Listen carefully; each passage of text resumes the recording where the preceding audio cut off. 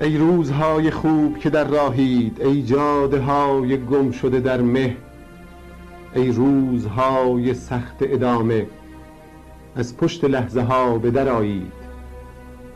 ای روز آفتابی، ای مثل چشمهای خدا آبی، ای روز آمدن، ای مثل روز آمدنت روشن.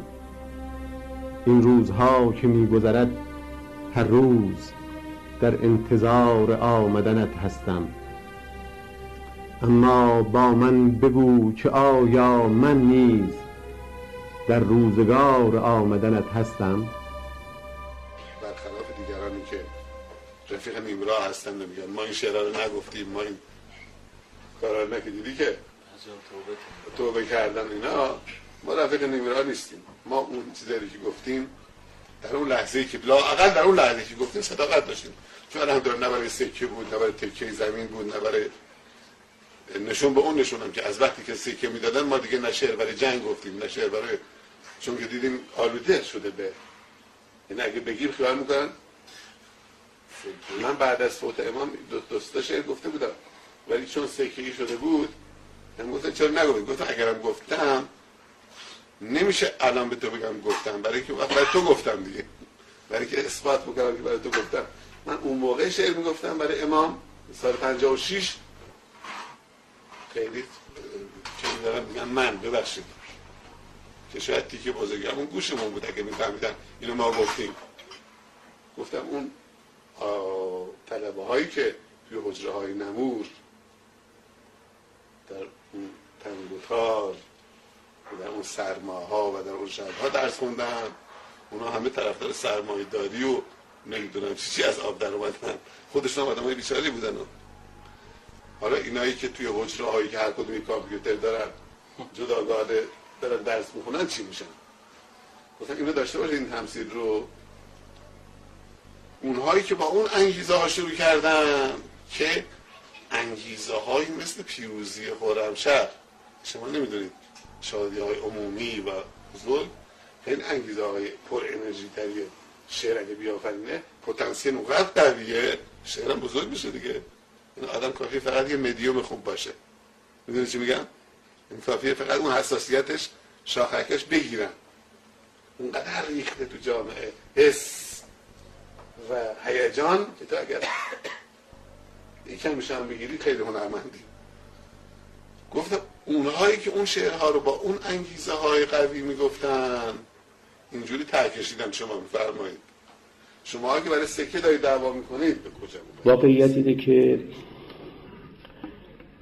درباره شعر قیصرامین پور از صدها وجه می شود سخن گفت و بدون مبالغه یکی از پروجه‌ترین منشورهای شعری در شعر شاعران معاصر از آن قیصر است. اگرچه بدون ذره مبالغه باید عرض کنم که بزرگترین شعر قیصرامین پور زندگی خود قیصرامین پوره. کمند شاعرانی که شعر خود رو بزیند، زندگی کنند و شعرشون از زندگیشون تفکیک پذیر و گسستنی نباشه.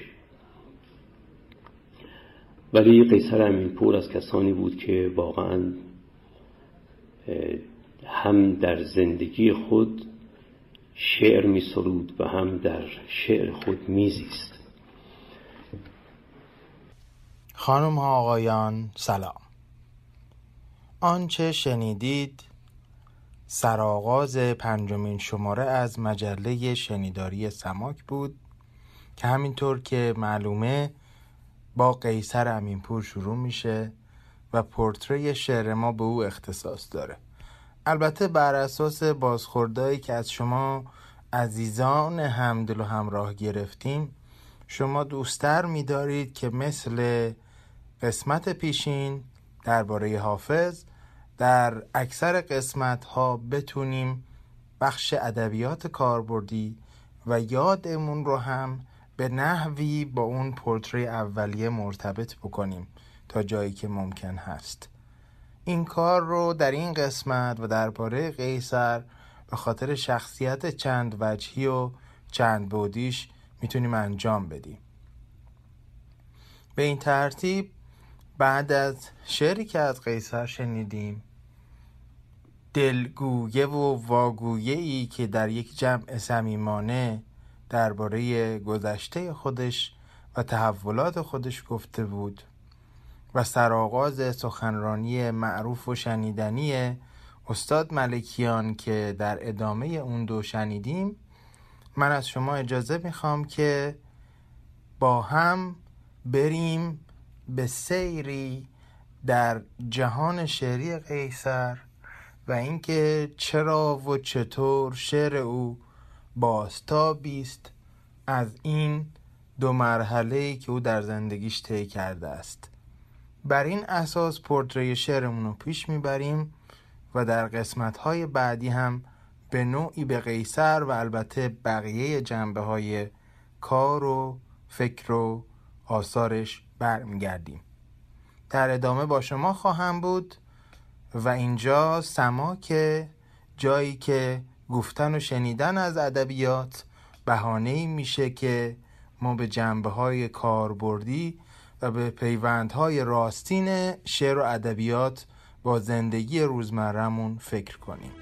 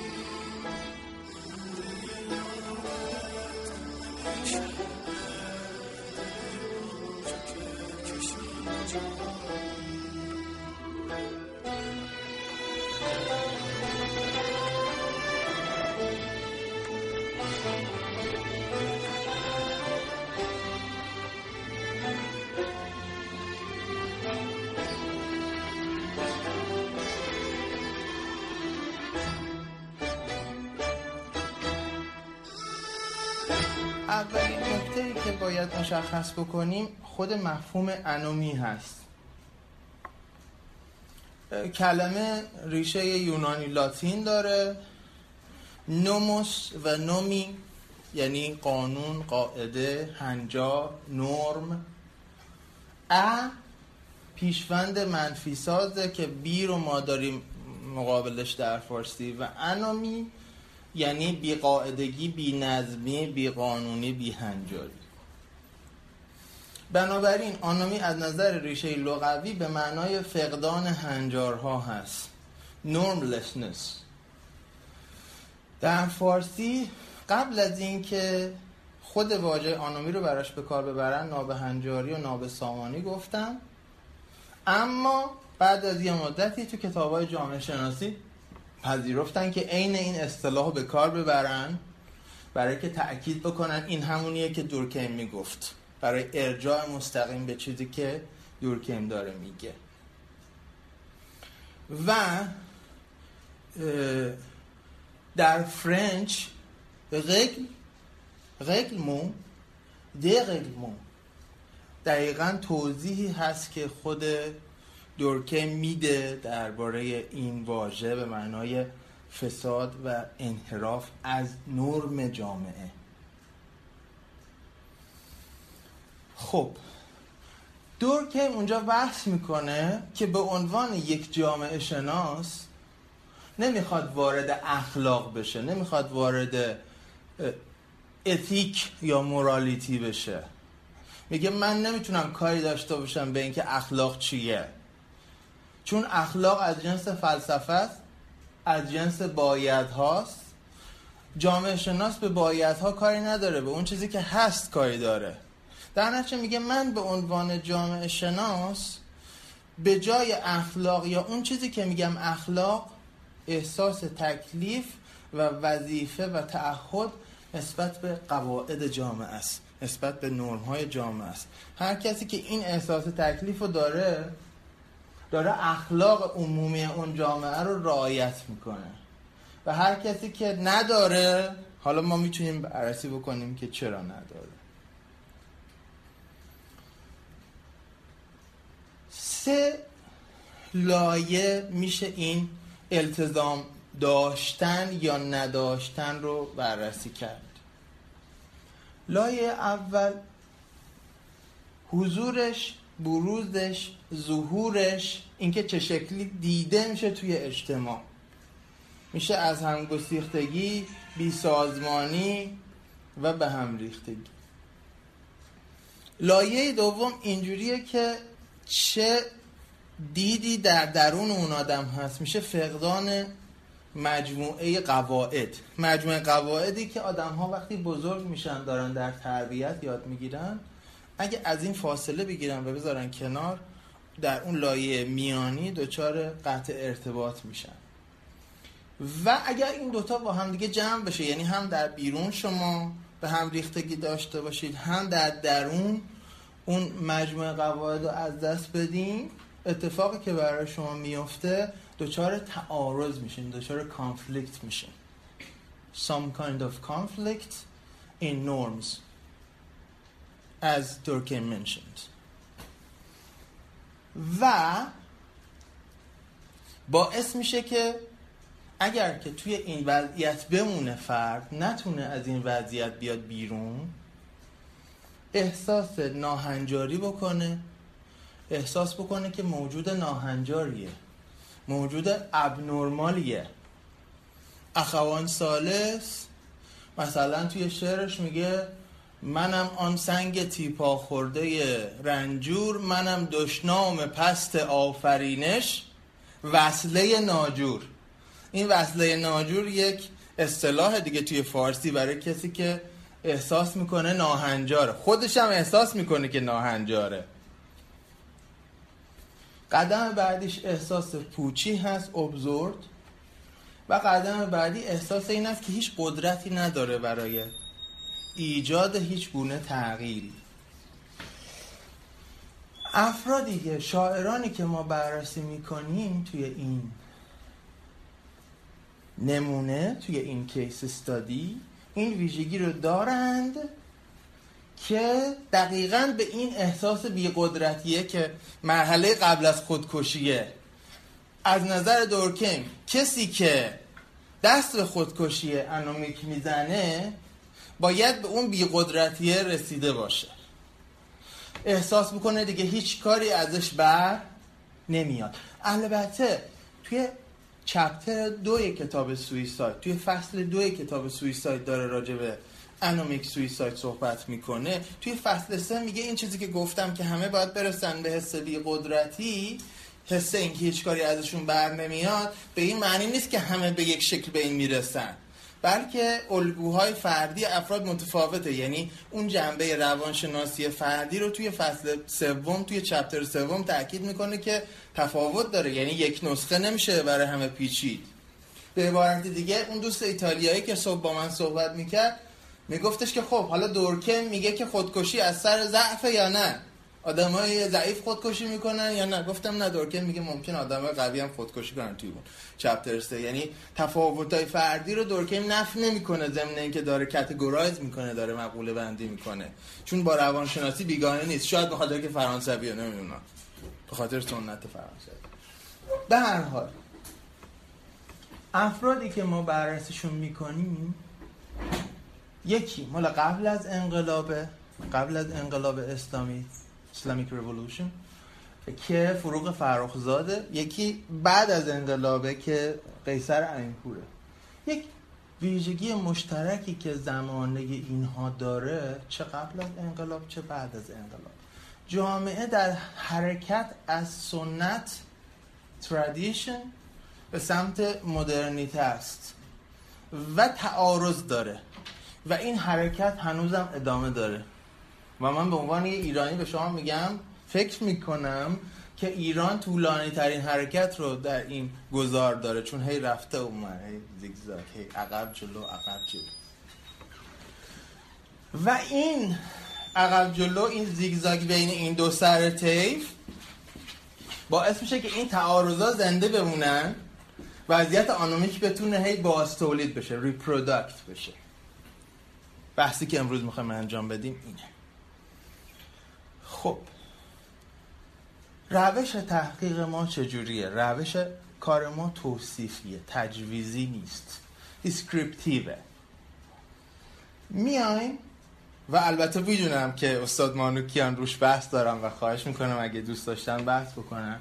میایم متن رو آینه ای از زندگی اون فرد قرار میدیم.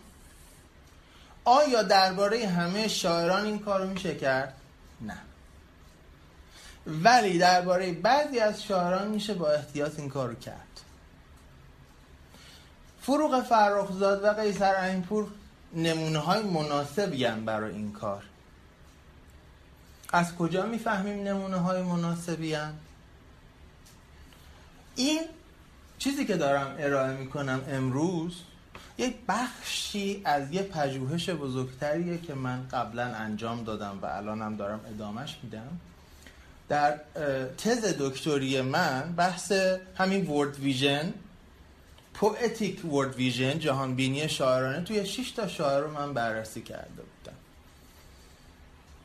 2 تا شاعر سنتی، پروین اعتصامی و ملک الشعرای بهار، 2 تا شاعر نوگرا مدرنیست، فروغ فرخزاد و نیما، 2 تا شاعر ترکیبی فیوژن که قیصرامین بودن و سیبین بهبهانی.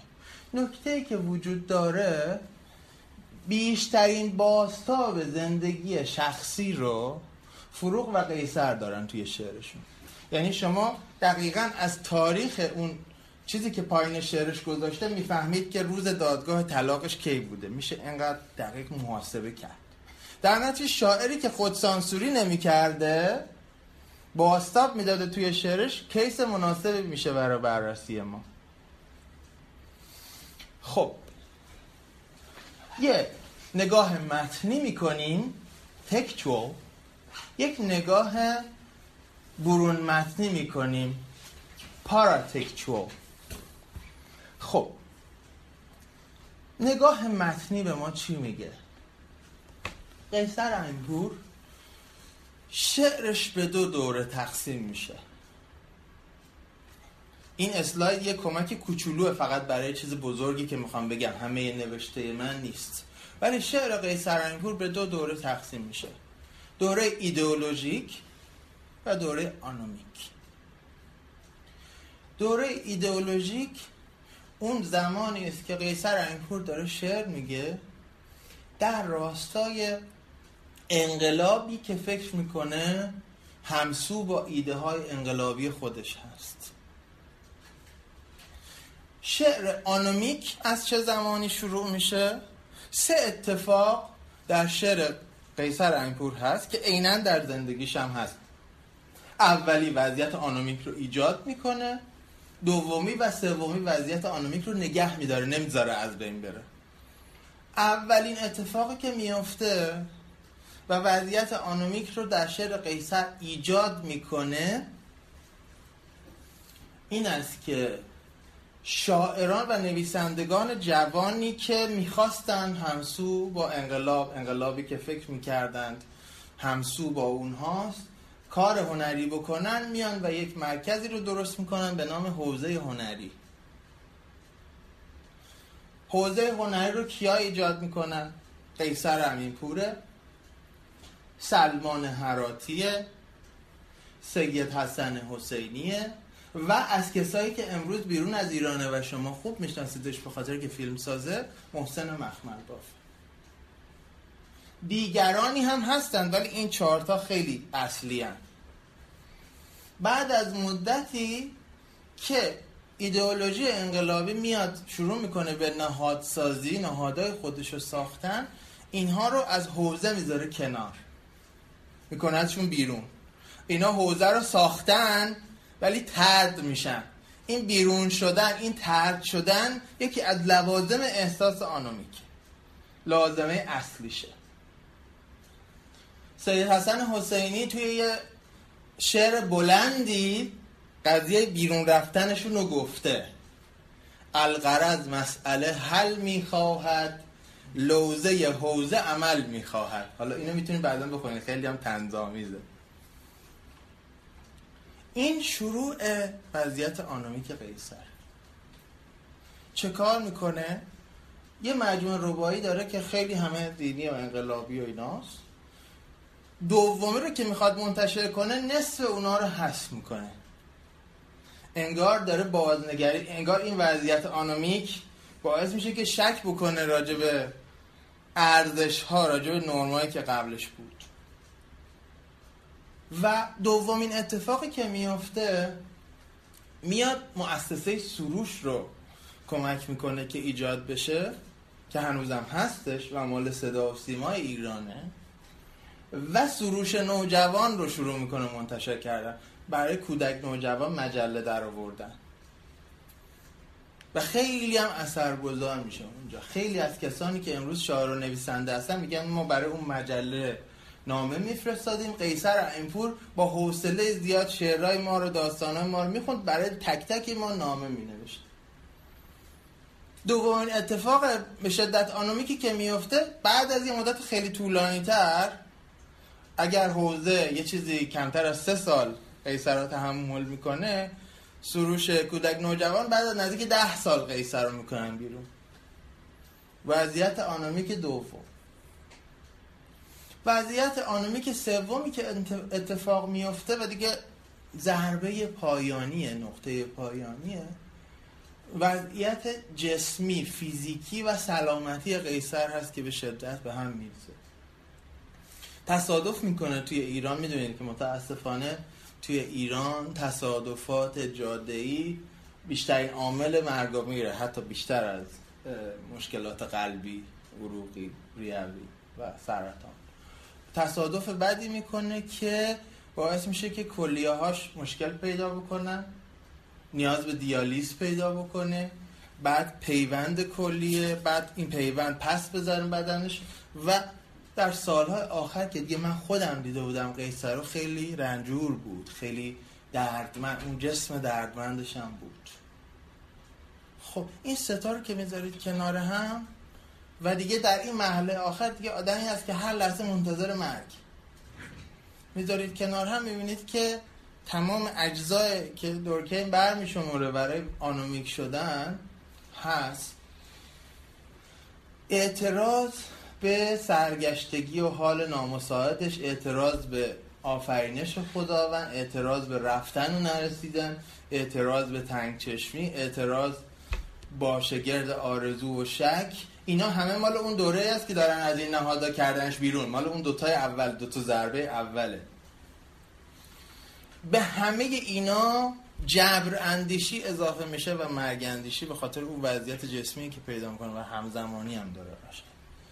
تنها زمانی که متن شعر قیصرامین آنومیک نیست یه دوره کوتاهه، اون دوره عاشق شدنش و ازدواج کردن با همسرش، که شما یک کمی رنگ امید میبینید توی شعرهای قیصر. اونم یک پرانتز گذر.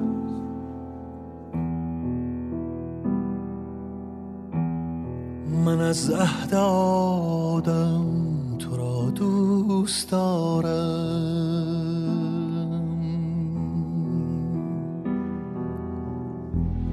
از آغاز عالم تو را دوست دارم.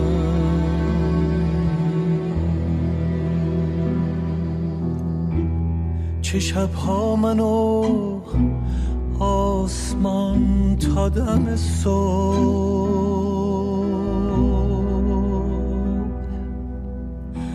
سرودیم نم نم تو را دوست دارم، تو را دوست دارم. تا صدا از دل سنگ خیزد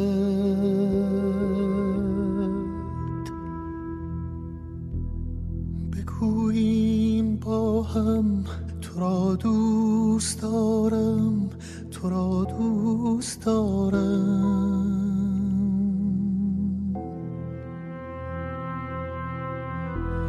جهان یک دهان شد هم آواز با ما، تو را دوست دارم، تو را دوست دارم.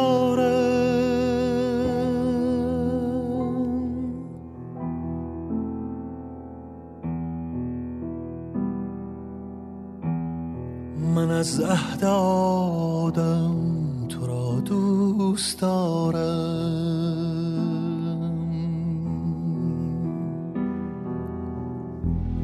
از آغاز عالم تو را دوست دارم.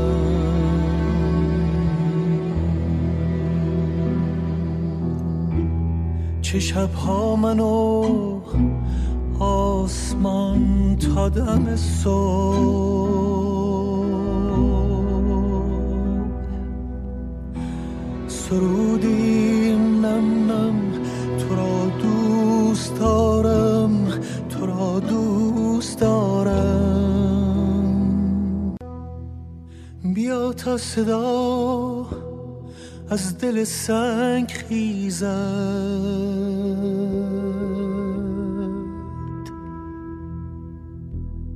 بگوییم با هم تو را دوست دارم، تو را دوست دارم.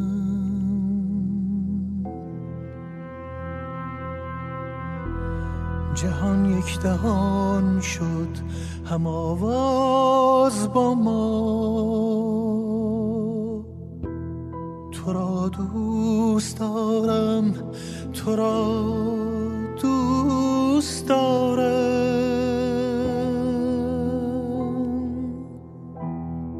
گفتی غزل بگو، چه بگویم مجال کو.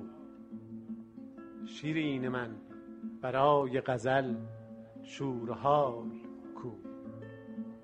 پر میزند دلم به هوای غزل، ولی گیرم هوای پر زدنم هست بال کو. گیرم به فال نیک بگیرم بهار را، چشم و دلی برای تماشا و فال کو. تقویم 4 فصل دلم را ورق زدم، آن برگ های سبز سرآغاز سال کو. رفتیم و پرسش دل ما بی جواب ماند، حال سؤال و حوصله قیل و قال کو. اول یه شعر از قیصر. ای درخت آشنا، شاخه های خیش را ناگهان کجا جا گذاشتی؟ یا به قول خواهرم فروغ، دستهای خیش را در کدام باغچه عاشقانه کاشتی؟ این قرارداد تا ابد میان ما برقرار باد، چشمهای من به جای دستهای تو. من به دست تو آب میدهم، تو به چشم من آبرو بده. من به چشمهای بیقرار تو قول میدهم، ریشه های ما به آب، شاخه های ما به آفتاب میرسن، ما دوباره سبز میشویم. می‌بینید چه اتفاقی افتاد؟ 2 عنصر آنومیک توی این شعر هست. اجازه میخوام که برگردم. 2 عنصر آنومیک توی این شعر هست. اولا از دست دادنه.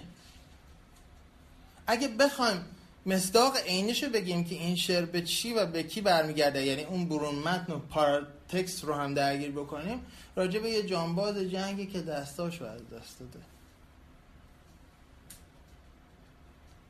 خب میتونه یک نمود وضعیت آنومیک باشه دیگه، میتونه دوچار وضعیت آنومیک بشه کسی که دستاشو از دست میده. برای مقابله با این وضعیت آنومیک چیکار میکنه؟ هم کاری میکنه که فروغ کرد. گیاه پنداری، نمیگه دستاتو کجا جا گذاشتی، میگه شاخهاتو کجا جا گذاشتی. و بعدم از وجود خودش این آدم هم دستاشو از دست داده هم چشماشو. میگه من نمیتونم به تو دست بدم ولی میتونم به تو چشم بدم، با تو مبادله میکنم، از تو آبرو میگیرم. آبرو هم اعتبار و حیثیته، هم اشک دیگه، آبرو.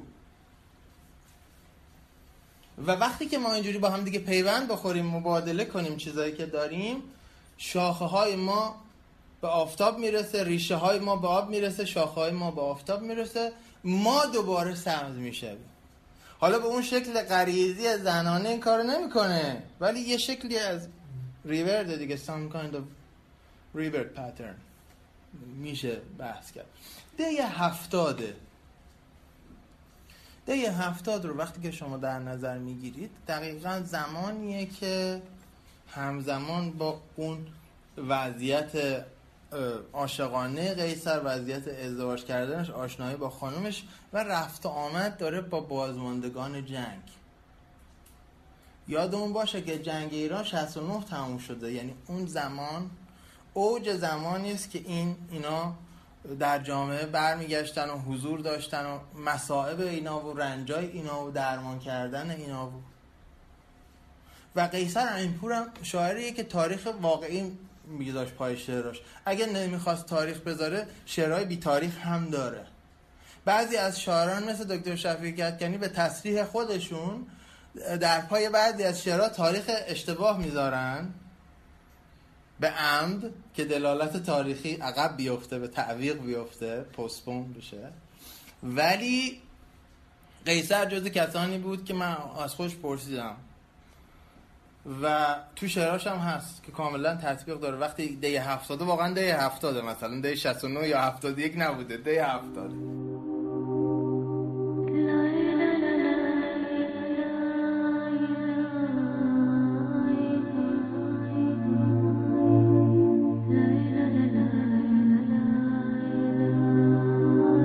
بفرمایید فروردین شود اسفندهای ما، نه بر لب بلکه در دل گل کند لبخندهای ما. بفرمایید هر چیزی همان باشد که میخواهد، همان یعنی نمانند من و مانندهای ما. بفرمایید تا این بیچراتر کار عالم، عشق رها باشد از این چون و چرا و چندهای ما. سر موی اگر با عاشقان داری سر یاری، بیفشان زلف و مشکن حلقه پیوندهای ما. به بالایت قسم سرو و صنوبر با تو میبالند، بیا تا راست باشد عاقبت سوگندهای ما. شب و روز از تو میگوییم و میگویند، کاری کن که میبینم بگیرد جای میگویند های ما. نمیدانم کجایی یا کی، آنقدر میدانم که می آیی که بگشایی گره از بندهای ما. بفرمایید فردا زودتر فردا شود، امروز همین حالا بیاید وعده آینده های ما.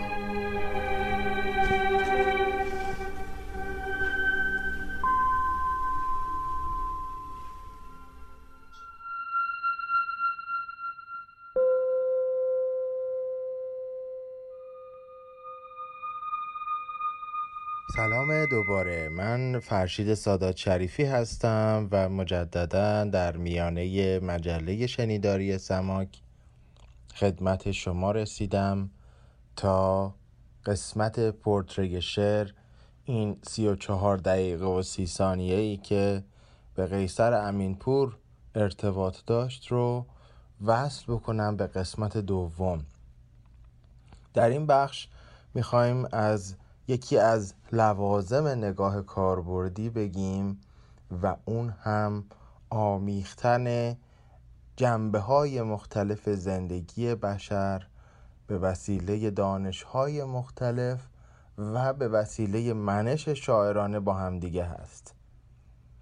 شاید شق اول رو شنیده باشید، این که مطالعات میان رشته‌ای یا چند رشته‌ای، بستگی داره بگیم اینتردیسیپلینری یا مالتی دیسیپلینری، اومدند و نگاه متکثری به جهان، دید مرکبی به جهان رو برای ما رقم زدن. اما شق دوم و حالت دومش که چجوری یک شاعر و نگاه شاعرانش میتونه جنبه‌های مختلف زیست جهان‌های به ظاهر پراکنده رو به هم پیوند بزنه، اون هم از طریق ادبیات و با کاربردی کردنی که در ذات نوعی از نگاه شاعرانه نهفته است، شاید یک تلنگر باشه، اگر نه یک حرف جدید، اما یک اشاره باشه به اینکه ما چجوری میتونیم قدر شاعران رو بیشتر بدونیم، نگاه شاعرانشون چجوری ارتباط بیشتر و بهتر و عمیق‌تری بین اجزای به ظاهر پراکنده هستی برای ما برقرار میکنه. اگر چنین باشه و چنین شاعرانی باشند، هم دارن یکی از وجوه کاربردی ادبیات رو به ما نشون میدن و هم برای ما میتونن بسیار عزیزتر بشن در عقل ما و در دل ما، هر دو. به نظرم میاد قیصرامین یکی از شاعرانی بود که خیلی خیلی خوب و دقیق و دانسته جان شاعرش رو از طریق پیوند دادن با مفهوم کودکی و کودک زنده‌ای که در درونش داشت و کودک درونی که به او توجه می‌کرد، به رنجهاش، به نیازهاش، خیلی خیلی خوب این دریچه رو، این نگاه رو و این ساحت رو پیش چشم ما گشوده. در نتیجه برای قسمت میانی این پادکست و در قسمت ادبیات کاربردی از نگاه کاربردی به پیوند شعر و کودکی و کودک درون با شما صحبت میکنیم و قسمت‌های مختلفی از اثر قیصرامین در این شکل از دیدن و این شکل از زیستن رو با هم دیگه میشنویم تا نهایتاً در قسمت سوم و پایانی دوباره دیگه من خدمت شما برسم. سپاس. یک تعبیر در تحلیل روانی و مکتب درمانگرانه مبتنی بر تحلیل روانی یونگ هست که برای همه ما کمابیش آشناست، لااقل به لحاظ ترم و اصطلاح، و اونم کودک درون، به معنای به تعبیری خود آرمانی و به تعبیر فرویدی سوپر ایگو، من برتر. اگرچه من برتر فرویدی مطابق نیست دقیقاً بر کودک درون فروید، اما به هر حال این دو شباهت‌هایی هم با یکدیگر دارند.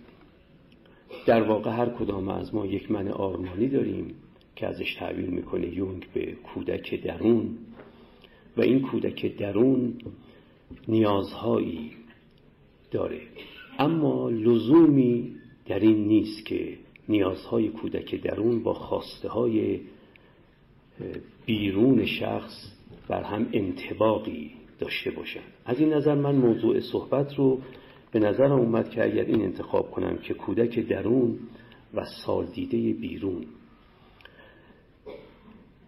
یکی از مسائل و مشکلات مورد بیان قیصرامین در اشعارش همین فاصله گرفتن خودش هست از کودک درون. البته فاصله گرفتن به تعبیری که خود او به کار برده. من به اون درجه که خود او معتقد است که من فاصله گرفتم از کودک درونم عقیده ندارم، اما به هر حال یک منشأ بسیار مهم ناخوشی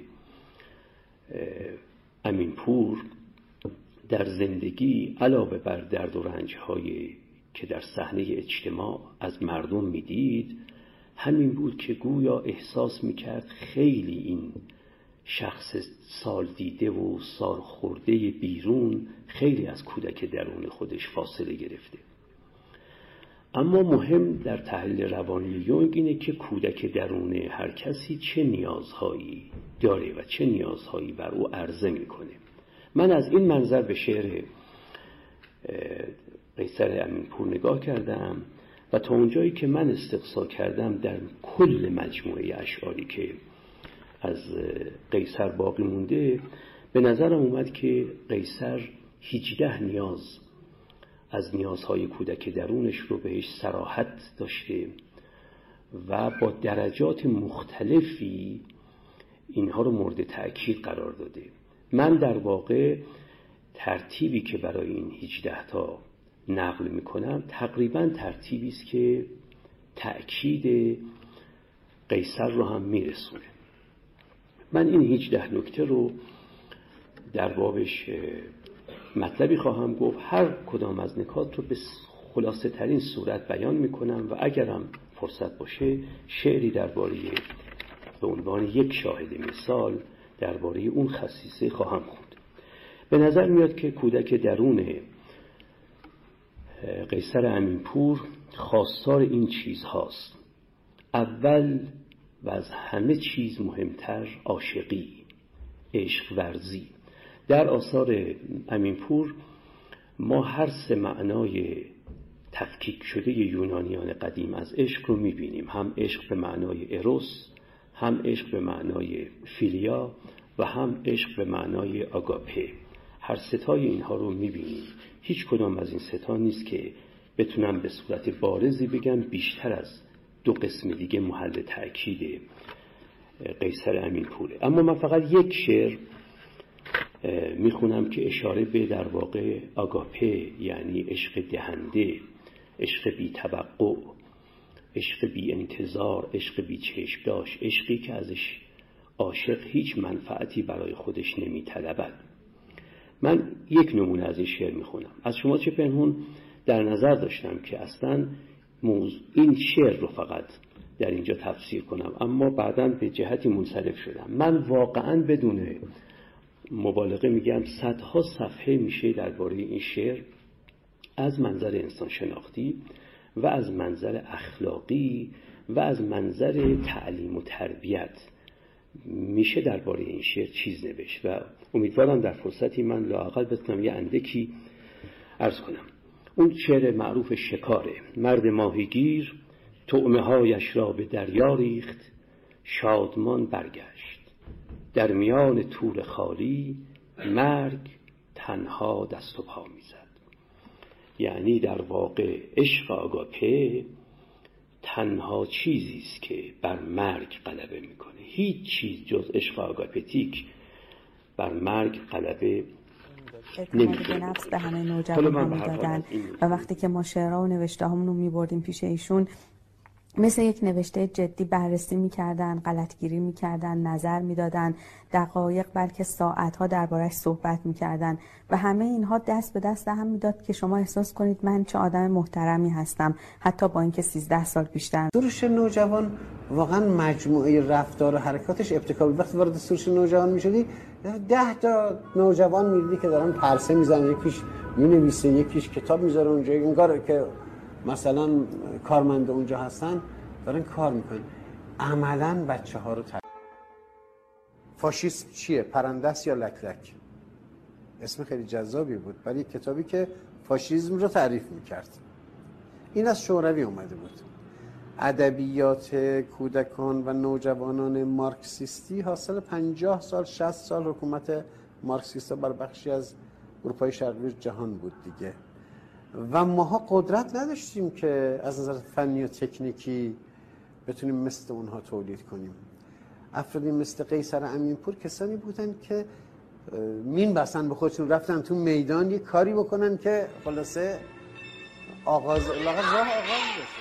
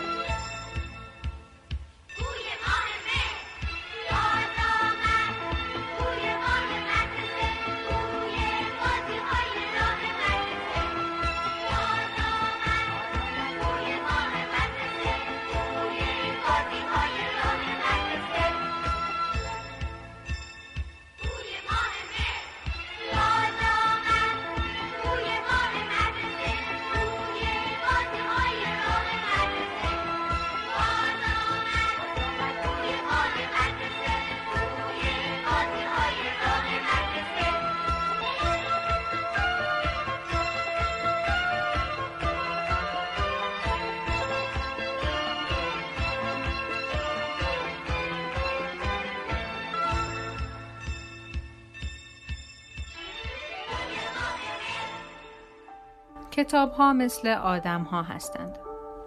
بعضی از کتاب‌ها ساده لباس می‌پوشند و بعضی لباس‌های عجیب و غریب و رنگارنگ دارند. بعضی از کتاب‌ها برای ما قصه می‌گویند تا بخوابیم و بعضی قصه می‌گویند تا بیدار شویم. بعضی از کتاب‌ها تنبل هستند. بعضی از کتاب‌ها زیاد می‌خوابند و همیشه خمیازه می‌کشند. بعضی از کتاب‌ها شاگرد اول می‌شوند و جایزه می‌گیرند. بعضی مردود می‌شوند و بعضی تجدید. بعضی از کتاب‌ها تقلب می‌کنند. بعضی از کتاب‌ها دزدی می‌کنند. بعضی از کتاب‌ها به پدر و مادر خود احترام می‌گذارند و بعضی حتی نامی هم از پدر و مادر خود نمی‌برند. بعضی از کتاب‌ها هرچه دارند از دیگران گرفتند و بعضی از کتاب‌ها هرچه دارند به دیگران می‌بخشند.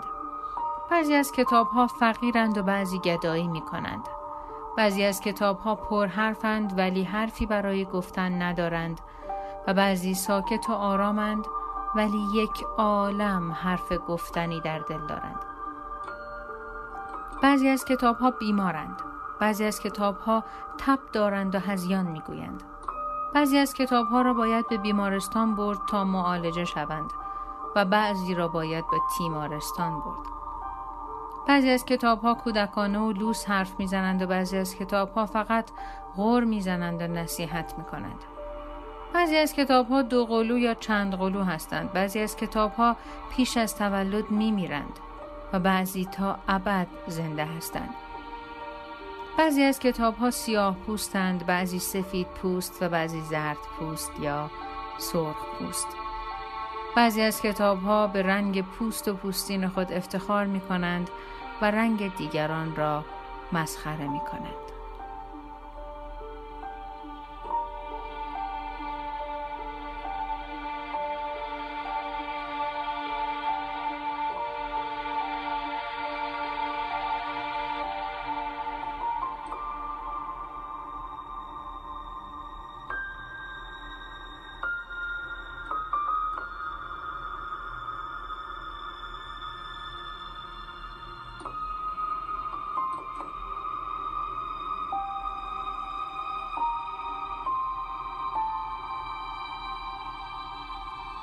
آدم‌ها مثل کتاب‌ها هستند.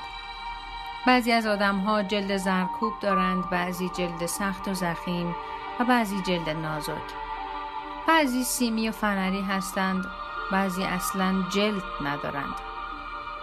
بعضی از آدم‌ها با کاغذ کاهی چاپ می‌شوند و بعضی با کاغذ خارجی. بعضی از آدم‌ها ترجمه شدند. بعضی از آدم‌ها تجدید چاپ می‌شوند و بعضی از آدم‌ها فتوکپی یا رونوشت آدم‌های دیگرند. بعضی از آدم‌ها با حروف سیاه چاپ می‌شوند و بعضی از آدم‌ها صفحات رنگی دارند. بعضی از آدم‌ها عنوان و تیتر دارند، فهرست دارند و روی پیشانی بعضی آدم‌ها نوشتند حق هر گونه استفاده ممنوع و محفوظ است. بعضی از آدم‌ها قیمت روی جلد دارند. بعضی از آدم‌ها با چند درصد تخفیف به فروش می‌رسند و بعضی از آدم‌ها بعد از فروش پس گرفته نمی‌شوند. بعضی از آدم‌ها را باید جلد گرفت. بعضی از آدم‌ها جیبی هستند و می‌شود آنها را توی جیب گذاشت. بعضی از آدم‌ها را می‌توان در کیف مدرسه گذاشت. بعضی از آدم‌ها نمایشنامه‌اند و در چند پرده نوشته می‌شوند. بعضی از آدم‌ها فقط جدول و سرگرمی و معما دارند و بعضی از آدم‌ها فقط معلومات عمومی هستند. بعضی از آدم‌ها خط خوردگی دارند و بعضی از آدم‌ها غلط چاپی دارند. بعضی از آدم‌ها زیادی غلط دارند و بعضی غلط‌های زیادی. از روی بعضی از آدم‌ها باید مشق نوشت و از روی بعضی از آدم‌ها باید جریمه نوشت. و با بعضی از آدم‌ها هیچ وقت تکلیف ما روشن نیست. بعضی از آدم‌ها را باید چند بار بخوانیم تا معنی آن را بفهمیم و بعضی از آدم‌ها را باید نخوانده دور انداخت. بعضی از آدم‌ها قصه هایی هستند که مخصوص نوجوانان نوشته می‌شوند و بعضی مخصوص بزرگسالان. بعضی از آدم‌هایی که مخصوص نوجوانان نوشته می‌شوند خیلی کودکانه و سطحی هستند. اینجور آدم‌ها وقتی با بچه حرف می‌زنند هی دهنشان را غنچه می کنند، هی زور می زنند و کلمات را کج و کوله می کنند. آنها به جای اینکه مثل بچه آدم حرف بزنند، بچگانه حرف می زنند و ادای بچه ها را در می آورند.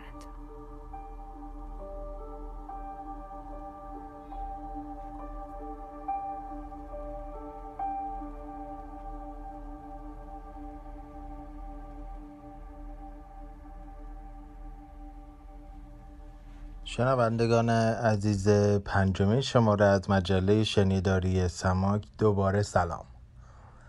تا اینجا هم پورتری شعر رو شنیدیم که چهره قیصرامین پور رو مورد بررسی قرار میداد و هم اهمیت التفات قیصر به کودکی و ادبیات کودک به عنوان یکی از اشکال کاربردی کردن ادبیات رو پیش چشم داشتیم. تمام آنچه در این قسمت دوم در شماره‌های مختلف پادکست ما معرفی میشه تحت عنوان ادبیات کاربردی پیشنهادهایی هست برای فکر کردن به اینکه آیا این شکل‌ها، این اتفاق‌ها، این پدیده‌ها، این ژانرها یا هر کلیدواژه دیگری که موضوع بحث ما باشه چگونه میتوانند به کاربردی شدن منجر بشوند. حتی اگر بعد از شنیدن این بخش‌های دوم با ما مخالف باشین در اینکه اینا کاربردی کردن ادبیات هستن، ما به یه بخشی از هدف خودمون رسیدیم که اون فکر کردن عمیق‌تر و جدی‌تر و باریک‌بینانه‌تر و ژرف‌اندیشانه‌تر در چیستی و ماهیت و هستی ادبیات کاربردیه. با این توضیحات از شما اجازه میخوام که در قسمت یاد چند بخش رو پیش بگیریم. یکی این که اول صدایی بشنویم از شکیبا شریفپور که در بخش‌های قبلی هم مهمان ما بود با صدای گرمش، یک سخنرانی که من بلافاصله بعد از درگذشت قیصر داشتم رو برای ما خونده. این یک جوری جمع‌بندی هر دو بخش قبلی ما هست، هم پورتری شعر ما و هم ادبیات کاربردی ما. و بعد باز من خدمت شما خواهم رسید برای گفتن یکی دو نکته و یک خاطره و خوندن یک شعر و اینکه بگم از دید خودم قیصری که موضوع بحث این شماره ما بود چه ربطی با جمالزاده‌ای داره که در قسمت یاد میخوایم یادش رو گرامی بداریم. به زودی و دقایق دیگه به شما برمیگردم. این شما و این بخش فرجامین از شماره 5 مجله شنیداری سماک. شاعرانگی و افتاده، کودکی سربلند. چند نکته درباره وجود چند بعدی ادبی و انسانی قیصرامین پور. قیصرامین پور ابعاد وجودی مختلفی داشت که شاید بشه اونها رو در 6 یا 7 بخش گنجوند. هر یک از این بعدها به اندازه‌ای برجسته و مهم هست که به تنهایی برای مطرح شدن یه انسان در خور تأمل و تفکر بودنش و اینکه انسان‌های دیگه بتونن در جاهای خودشون رو وامدار اون فرد بدونن کافیه. اون چه مهمه باور داشتن و عمل به این اصله که از کنار هیچ یک از این ابعاد نباید به سادگی بگذریم، چون نادیده گرفتن هر یکیش یعنی فروکاستن و مخدوش کردن اون چه سبب شده قیصرامین پور بشه. و بدیهیه که این امر نه فقط منجر به شناختن قیصرامین پور نمیشه، بلکه فقط نقش خیشتن را بر آب زلال وجود او دیدنه و اگر ما به هر نحو و با هر نیت عمدی یا غیر عمدی از اون وجوه غفلت کنیم، حکایت همون تمثیل معروف فیل در تاریکی میشه و نتیجه آشفته بازاری که در اون هر کس یک وجه از وجود قیصر رو بزرگ میکنه و با غفلت از وجوه دیگه از شناخت قیصر به معنای اون چه واقعاً بود باز میمونه. اما در باب وجوه اهمیت قیصر، همین بس که قیصر انسانی تک‌بعدی نبود و بررسی کردن کسایی که تک‌بعدی نیستن به مثابه دیدن و شناختن مصادیق عملی نوعی از وسیع زیستن بایسته است. کاری که برای وسیع شدن وجود هر کس لازم یا دست کم مفیده و در حقیقت به شایستگی ما کمک میکنه. چون شاید بتونیم به دور از هر آنچه که شعار به نظر میاد از نوع بودن چنین انسانهایی عبرت بگیریم. پس اولین وجه وجود قیصر اینه که او انسان بود، اون هم انسانی چند بعدی با دیدی مرکب و نگاهی وسیع که در این روزگار که به تعبیر شاملو روزگار زیستن را چشم بسته گذشتن و منظر فراخ جهان را تنها از حصار تنگ چشمی شرارت ها دیدنه سخت دیریاب به نظر میاد و شایسته جستن و این اتفاقی در خور شکر و شادمانی. وجه دوم قیصر معلم بودن اونه. هم معلم در فضای دانشگاه و هم معلم در بین شاعران. شاید نشه کلاس‌های قیصر در دانشگاه رو بی‌نقص و اون رو در این وجه بهترین بخونیم، اما وقتی معدل همه ابعاد وجودی قیصر رو نسبت به بقیه همرده‌ها و همگنانش بررسی می‌کنیم، بی تردید اون جزء بهترین هاست و این در حالی که در همون وجه معلمی هم قیصر از بسیاری از استادان همکارش در همون دانشگاه مادر فراتر بود و استادانی که بهتر از او بودن تعدادشون بسیار کمه.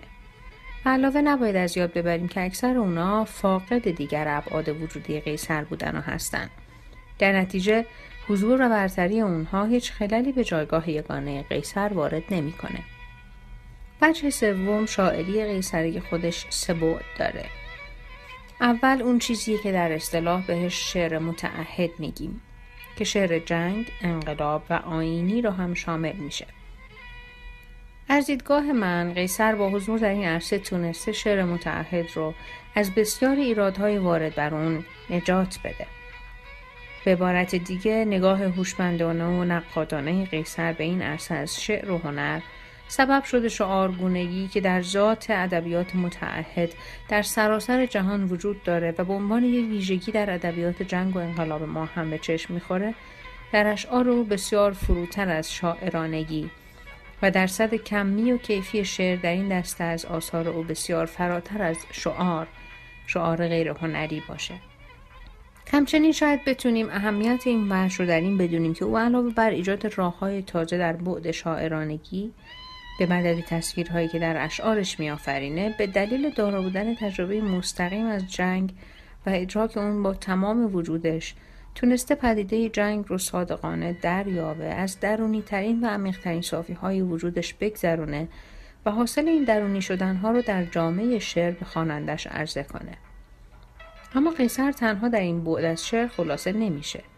هنگامی که ما قیصر رو با عناوینشون شاعر ادبیات کودک، بنیانگذار حوزه هنری، فعال در مجله سروش نوجوان و شاعر جنگ و انقلاب یاد میکنیم، باید یادکردی حساب شده و محتاطانه باشه، به این معنا که چنان به این ابعاد توجه کنیم و به نحوی از اونها یاد کنیم که شنونده اون بخش رو همه وجود قیصر یا یگانه دلیل اهمیت اون نپنداره یا قیصر رو تنها در همون یک وجه خلاصه نکنه.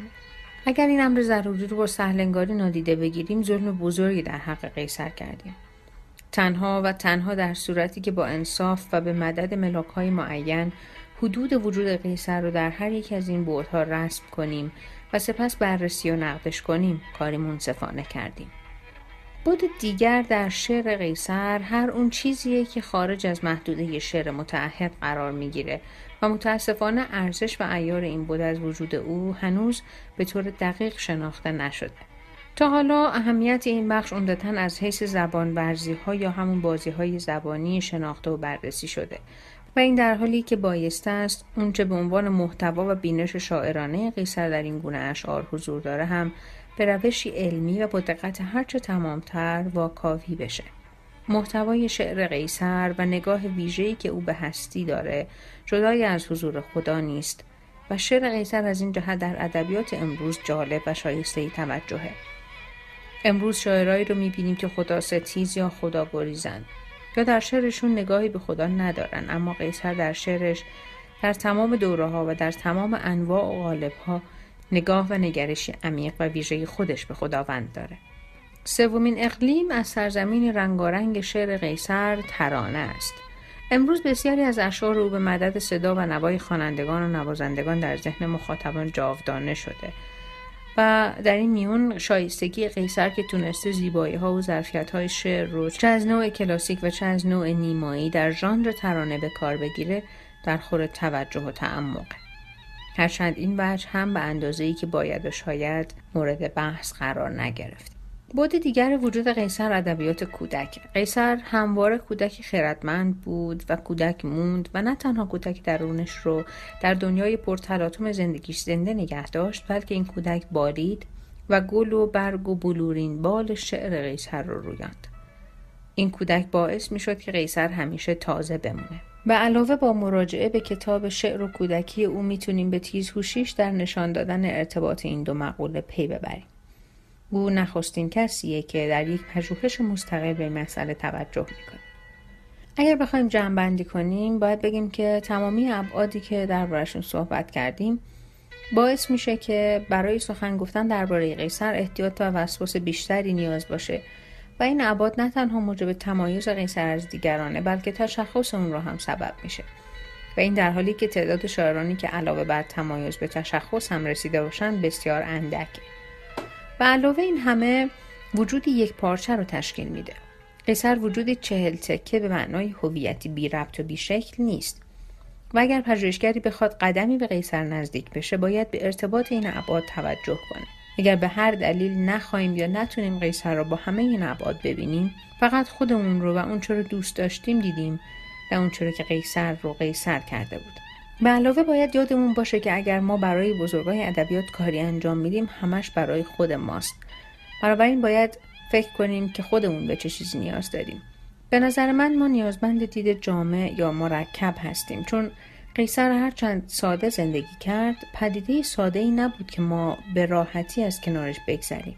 در صورتی که چنین کاری کنیم به خودمون و به قیصر دروغ گفتیم. پس بهتره با خودمون صادق باشیم و شروط سخت صادقانه بررسی کردن قیصر رو رعایت کنیم. مطلبی که شنیدید متن مقاله سخنرانی فرشید سادات شریفی در مراسم یادواره دکتر قیصر همین‌پور در تاریخ 20 آذر 1386 در دانشگاه شیراز بود.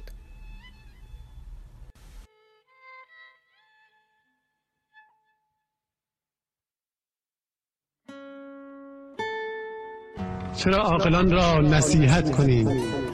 بیایید از عشق صحبت کنیم.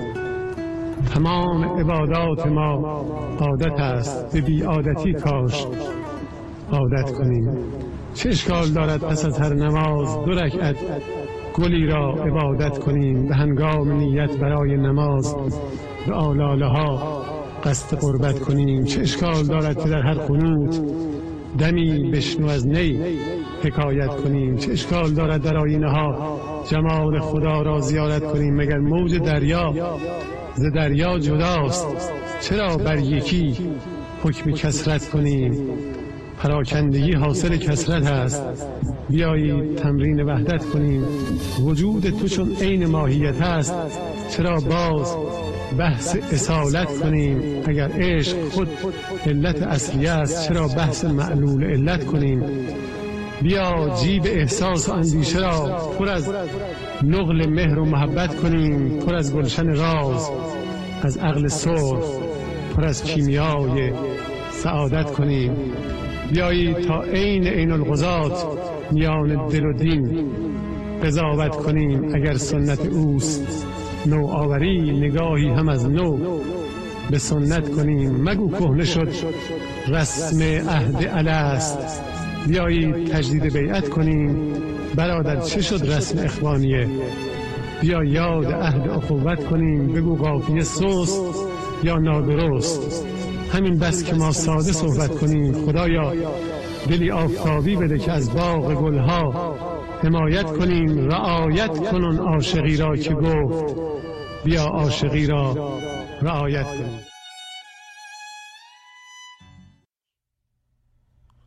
اجازه میخوام پیش از به پایان بردن این قسمت مروری بکنم و احیانا معرفی و بیان جزئیاتی درباره قسمت‌های متعدد و در حقیقت 17 گانه‌ای که با هم دیگه تا اینجا شنیدیم و در گوشرس شماست. آغاز پادکست صدای اثرگذار و شعر تکان دهنده ای از قیصر بود که از روزهای سخت ادامه می گفت و بعد باز هم صدایی از او که صدای صداقت نامیدمش توی فهرستی که جلومه، چون صادقانه از انگیزه های شعرهای ایدئولوژیکش گفته بود اینکه چه در کار بود و چه در کار نبود. در ادامه رسیدیم به بخش کوتاهی از سخنرانی استاد مصطفی ملکیان درباره شعر قیصر که کاملش رو در زمره فایل های مکمل این اپیزود مثل همیشه توی کانال تلگرامی ما میتونین پیدا بکنین. در اون بخش استاد ملکیان از قیصر امینپور در جایگاه شاعری یاد کردند که زندگیش مهمترین شعرش بود و شعرهاش رو زیسته بود. در ادامه ترانه معروف نیلوفرانه رو شنیدیم که از ماندگارترین ترانه‌های قیصر هست و شاید خیلی از ما ندونیم که قیصر ترانه سرای زبردست و توانمندی هم بود. ضمن تقدیم کامل این آهنگ در زمره فایل های مکمل میخوام از شما دعوت بکنم که اگر علاقمند هستید و حوصله دارید کتاب این ترانه بوی نان نمیدهد رو هم تهیه بکنید. من فایل صوتی جلسه رونمایی و بررسیش رو هم در کانال تقدیم شما خواهم کرد. بعد از این ترانه رسیدیم به بخش اول صحبت من راجع به آنومی در شعر قیصر که اول مفهوم آنومی رو توضیح دادم، بعد اشاره کردم چرا فروغ و قیصر نمونه‌های ویژه‌ای هستند برای بررسی بازتاب وضعیت آنومیک و این بخش از سخن پیوند خورد به صدای مخملی علیرضا قربانی که شعری از قیصر رو میخوند که دوست داشتنهای او رو روایت میکرد، مربوط به همون پرانتز دلچسب عاشقی و ازدواج قیصر مربوط به اون دوره.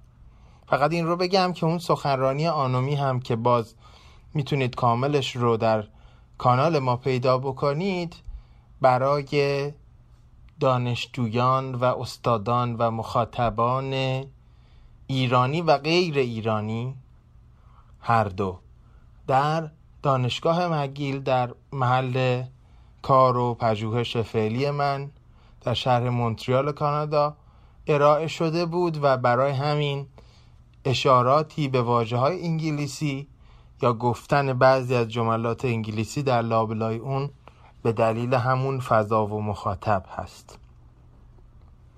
بعد از دوستت دارم که بر زبان علیرضا قربانی شنیدیم، شعری از قیصر آمد که عاشقانه بود ولی فرو ریختن و مجال نداشتن رو بازتاب میداد که پلی بشه و من رو پیوند بزنه به شعر دیگری که از قیصر میخواستم بررسی بکنم در بازتاب همین نگاه آنومیک.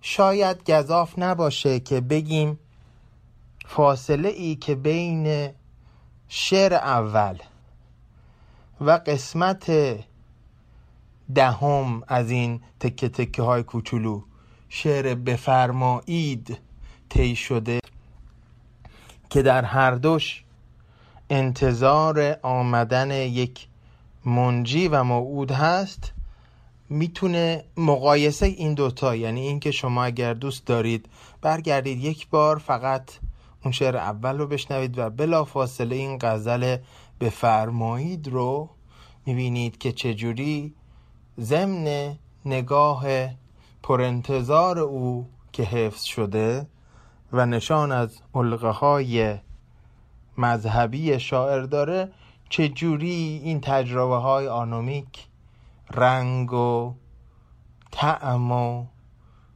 کیفیت همه چیز رو در او عوض کرده. در ادامه همه اینها بخش دیگری از پادکست ما آغاز شد و اون بخش ادبیات کاربردی بود و تأکید گذاشتن بر اهمیت قیصر در پررنگ کردن ارتباط شعر و کودکی.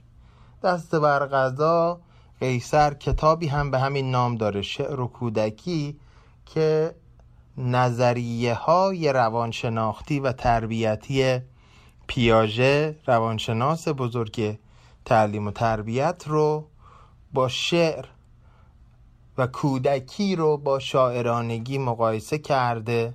بسیار کتاب جالب و الهام بخشی است. امیدوارم که بتونیم به عنوان یک هدیه و یک ضمیمه ویژه این پادکست راجع به این شعر و کودکی بیشتر با یکی از منتقدان برجسته ادبیات کودک صحبت بکنیم و بعد از ضبط صداشون اون رو هم به گوش شما برسونیم. بعد از همه اینها 3 بریده رو شنیدیم.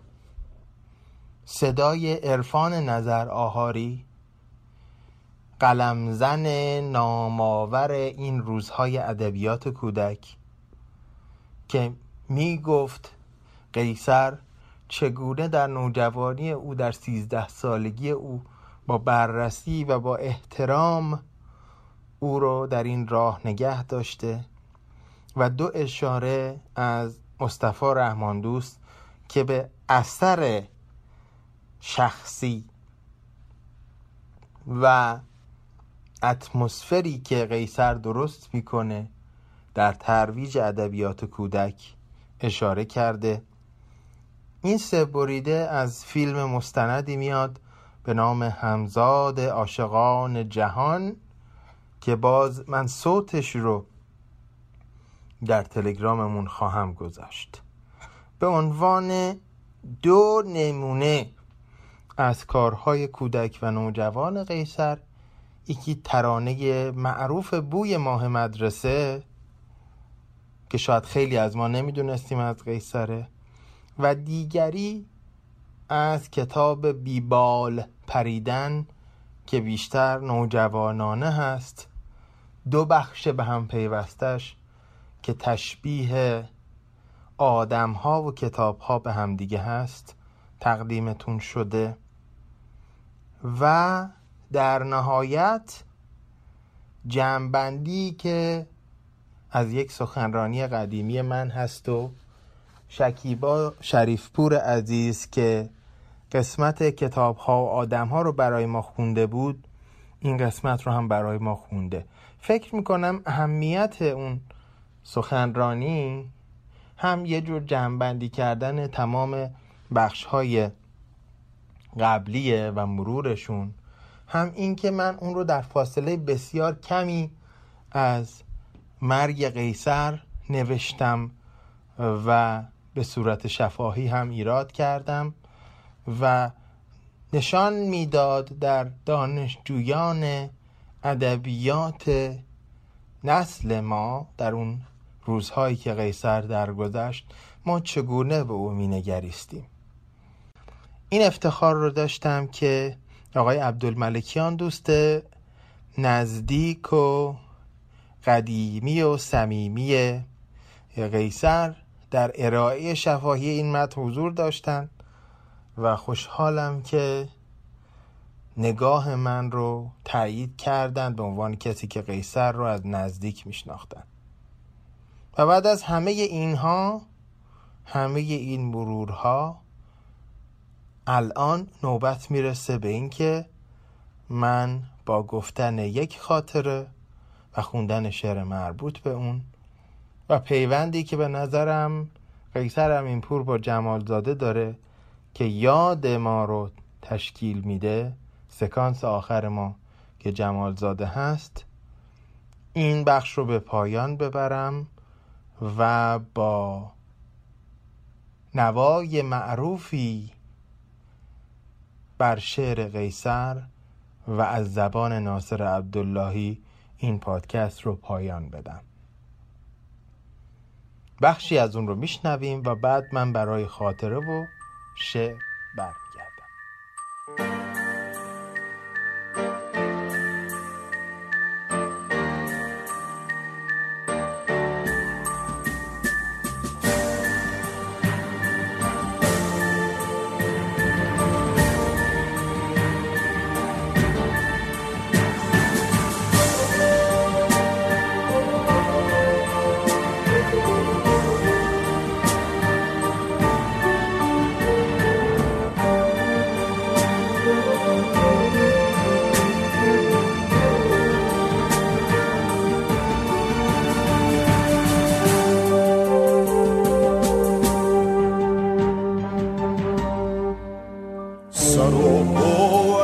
سرد و پژمرده ای ولی دل به پاییز نسپرده ای، چو گلدان خالی لب پنجره پر از خاطرات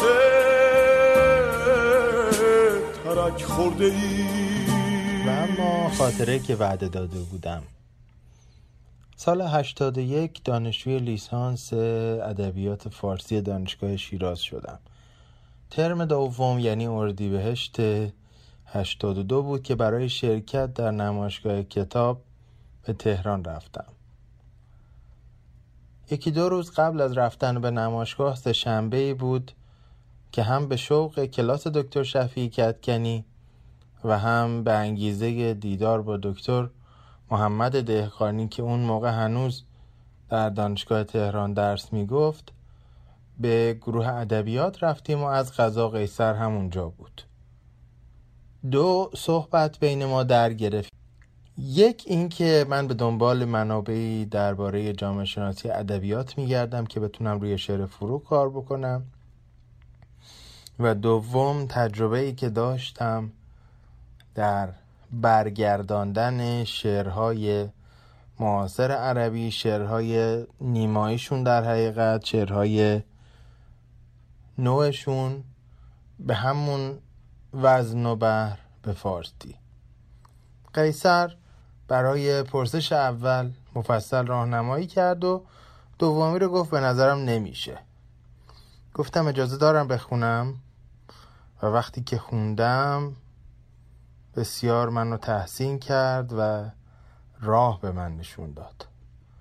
نتیجه اون شد شعری که بعداً تو یکی از کتاب‌های درسی رشته عربی دانشجوهای دانشگاه شیراز در ضمیمه پایانی اون کتاب چاپ شد. اون شعر رو دوست دارم براتون ترجمه فارسیش رو بخونم و خیلی مناسب هست با آن چه بر قیصر رفته و رنجهاش و وضعیت آنومی که گفتیم.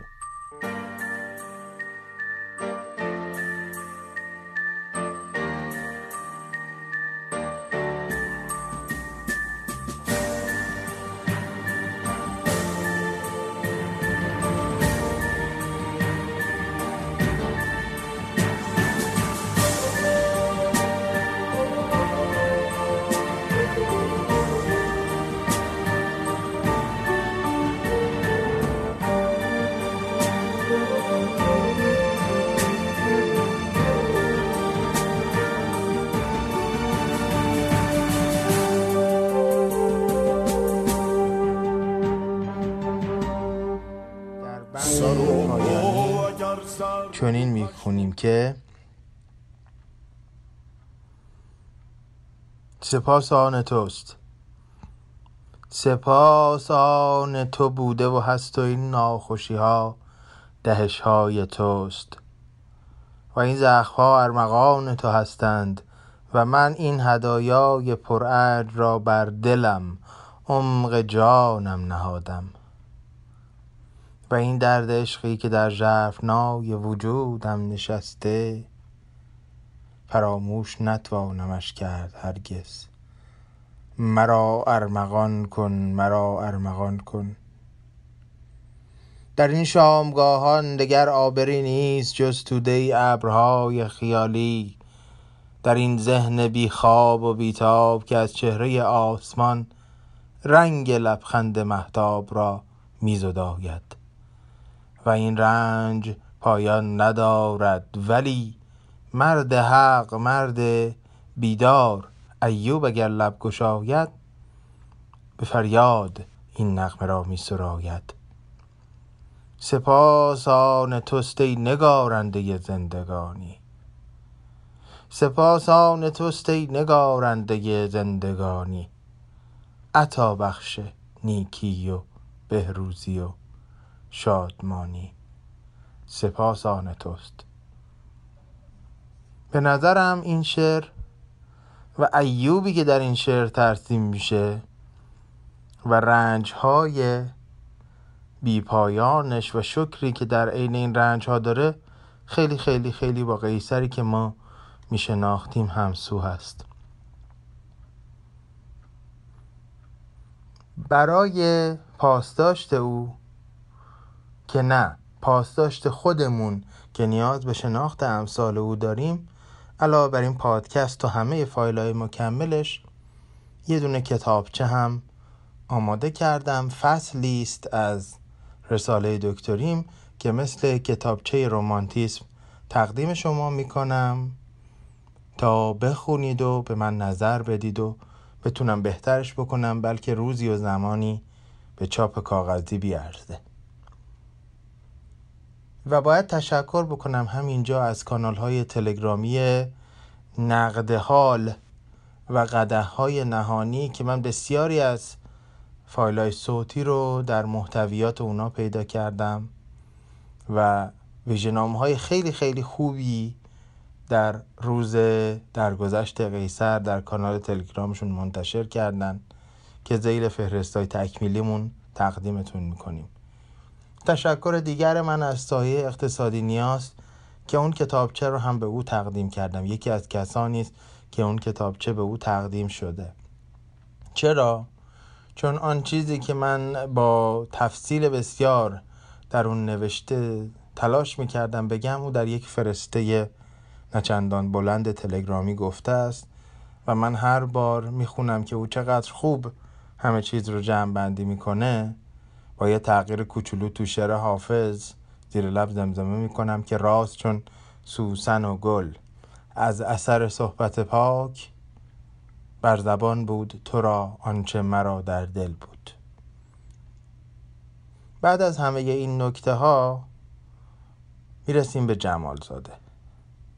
جمالزاده عزیز، محمد علی جمالزاده نامآور و طولانی زیسته و پرتأثیر، علاوه بر کارهای داستانی یه مجموعه کارهای غیر داستانی هم داره که یکی از اونها اسمش هست خلقیات ما ایرانیان. این کتاب خلقیات ما ایرانیان از چند بخش تشکیل شده. یک مقدمه و طرح مسئله داره، صفات نیک ایرانیان رو داره و بعد طرح بعضی از صفات ناخوشایند رو داره، بعد راهکارهای چهارگانه‌ای که از انکار تا تعقل میشه در پیش گرفت در برابر اینها و نهایتاً شروع میکنه در یک سیر تاریخی صفاتی که دیگران به ما نسبت دادند رو بررسی میکنه. بر این کتاب نقدهای متعددی شده از جمله در وبگاه انسانشناسی و فرهنگ، اما نکته‌ای که هست این که خارجی ها در زمانهای مختلف وقتی که ما رو مشاهده کردند، یکی از صفاتی که گفتند اینه که ما کمتر رشد دیگران و همگنان رو تحمل می کنیم و در یک رقابت ناسالم به جایی که خودمون رو بالا بکشیم، اون کسی که رشد کرده یا در حال رشد هست رو پایین می کشیم. میخوام دعوت بکنم به این سوال فکر کنید: آیا بخشی از آنومی که بر سر قیصر آمد سوای تحولاتی که همسو با دوران پرماجرای معاصر هست، همسو با زمانه ناآرام و نهاد ناآرامی که او زیسته هست، اما در کنار اینها آیا ما نمی توانستیم جور دیگری با یک جان حساس در حال رشد دهنده برخورد بکنیم؟ و آیا اگر این گونه‌ای که برخورد کردیم رو بپذیریم بخشی از باز تولید همین صفت بد نیست؟ اگر مسئولیتمون رو در ایجاد وضع آنومیک، ناپایداری، رهاشدگی برای خودمون و دیگران بپذیریم، قدم اول تغییرش یا تسکینش رو برداشتیم. با این تأمل و با این پرسش شماره 5 از مجله شنیداری سماک رو پایان میدم و حسن ختام این بخش رو صدای حزین و اثرگذار ناصر عبداللهی قرار میدم و تکمیل اون ترانه‌ای که بخشش رو شنیدیم. این صدا فرشید سادات شریفی است که از مونتریال کانادا و با هدف بردن ادبیات به زندگی روزانه شما شنونده ها، پررنگ تر کردنش و کاربردی تر کردنش در خدمت شماست، در گوشرس شماست و مشتاق نظرها و نقدها و پیشنهاداتون. 2 هفته یک بار مجله شنیداری سماک رو میتونید بر وبسایت سماک، در پادبین، ساندکلاد و پادکست گیرهای مختلف بشنوید. امیدوارم با اشتراک، با معرفی و با انتقاد ما رو در بهتر و بهتر شدن یاری کنید. تا شماره بعد، روز و روزگار بر شما خوش.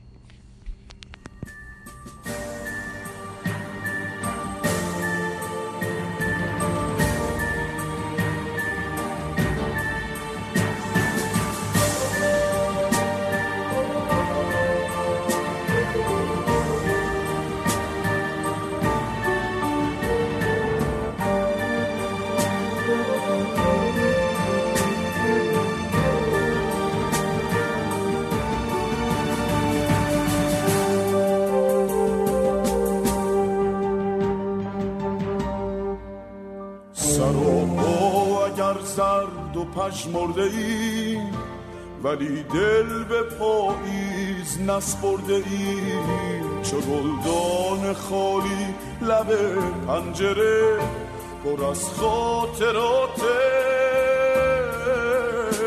ترک خورده ای. سر و پا اگر زرد و پژمرده ای ولی دل به پاییز نسپرده ای، چو گلدان خالی لب پنجره پر از خاطرات ترک خورده ای. اگر داغ دل بود ما دیده ایم، اگر خون دل بود ما خورده ایم، اگر دل دلیل است آورده ایم، اگر داغ شرط است ما برده ایم. اگر داغ دل بود ما دیده ایم، اگر خون دل بود ما خورده ایم، اگر دل دلیل است آورده ایم، اگر داغ شرط است ما برده ایم.